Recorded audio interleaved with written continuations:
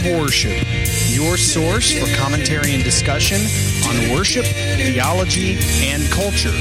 I'm your host, Dr. Jonathan Michael Jones.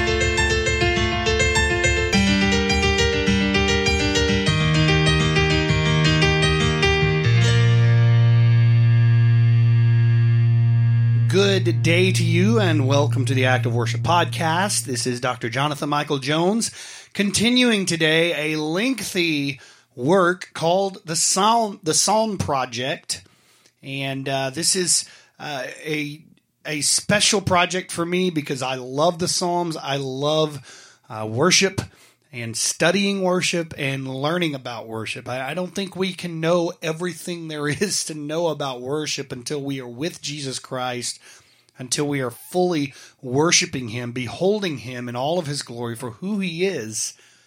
Until then, we only have a glimpse. But the Psalms really help us understand who God is and who we are. So we are continuing today with Psalm 4. As similar to Psalm 3, it is a short psalm, so this will not be a lengthy podcast.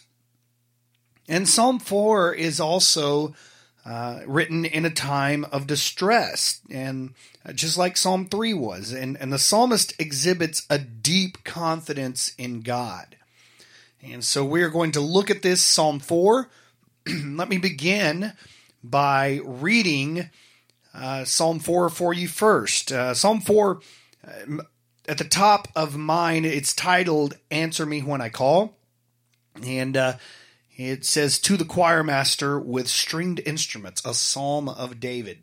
So as I mentioned, David did not write every psalm, but he wrote a good prayer. You freed me in distress. You freed me in distress. How long will you, O sons of men, my glory turn to shame?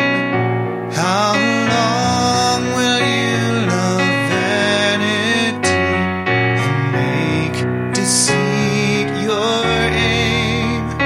And make deceit your aim. The Lord will hear me when I call, know this with certainty.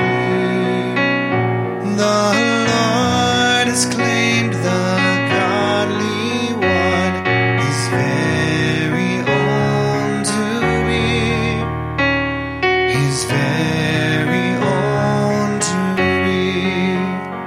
When you are by your anger stirred, be careful not to sin. Instead, be silent on your bed and meditate within. And meditate within. Present a righteous sacrifice and make the Lord your trust.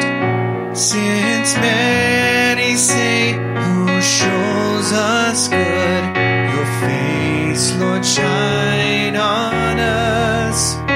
Your face, Lord, shine on us. You fill my heart with joy beyond when wine and grain increase. Since you alone, Lord, keep me safe.